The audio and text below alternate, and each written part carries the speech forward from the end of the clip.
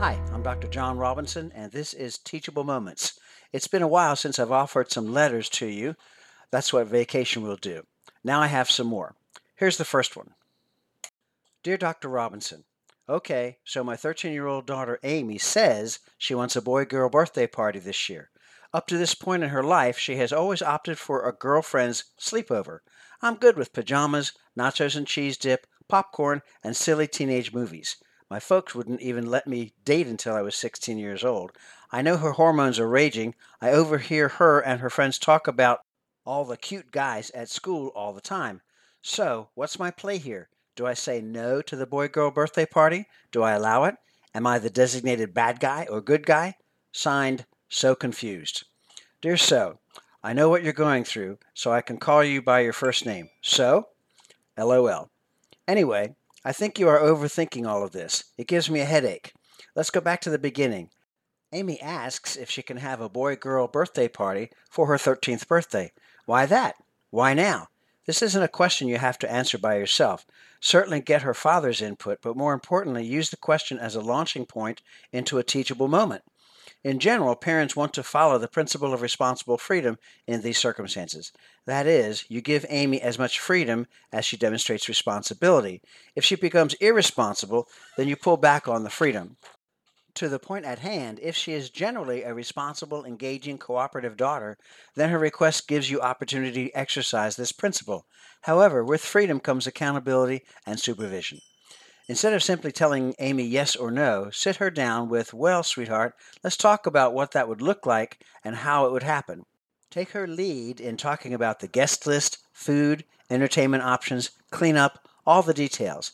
If she's thinking makeout session with all the lights out, that's a no-brainer. Hard no. But within reason, it is her party. Be present, but not obvious. If this is a new thing for her crew, consider her sending out evites and getting RSVPs to plan ahead. Done well and cooperatively, the planning will be as much fun as the party for both of you.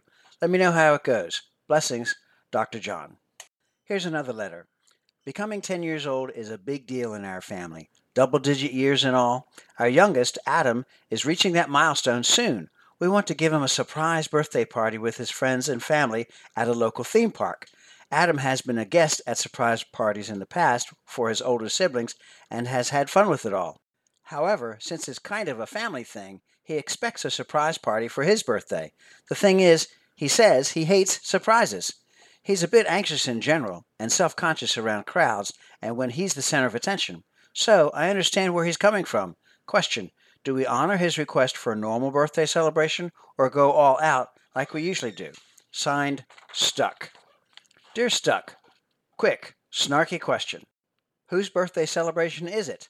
If it is Adam's and these are his wishes, then I encourage you to honor his wishes. If he regrets his decision after the fact, then that's a lesson learned.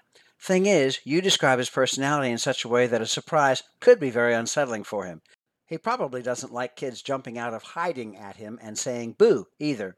If the surprise party is the family excuse to have a big bash together, then have the fun time, just not with a surprise to Adam. To get an accurate reading of what Adam really wants and why, use your active listening skills to tune into his feelings.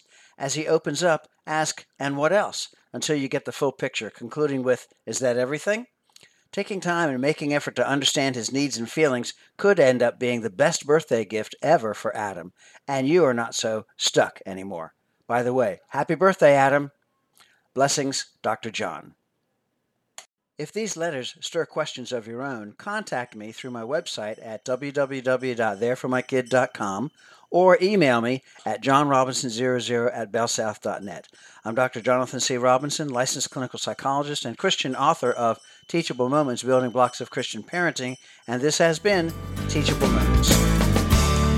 Teachable Moments, Building Blocks of Christian Parenting is available online at amazonbooks.com and in local and national bookstores. More on Dr. Robinson at tmcpinc.com.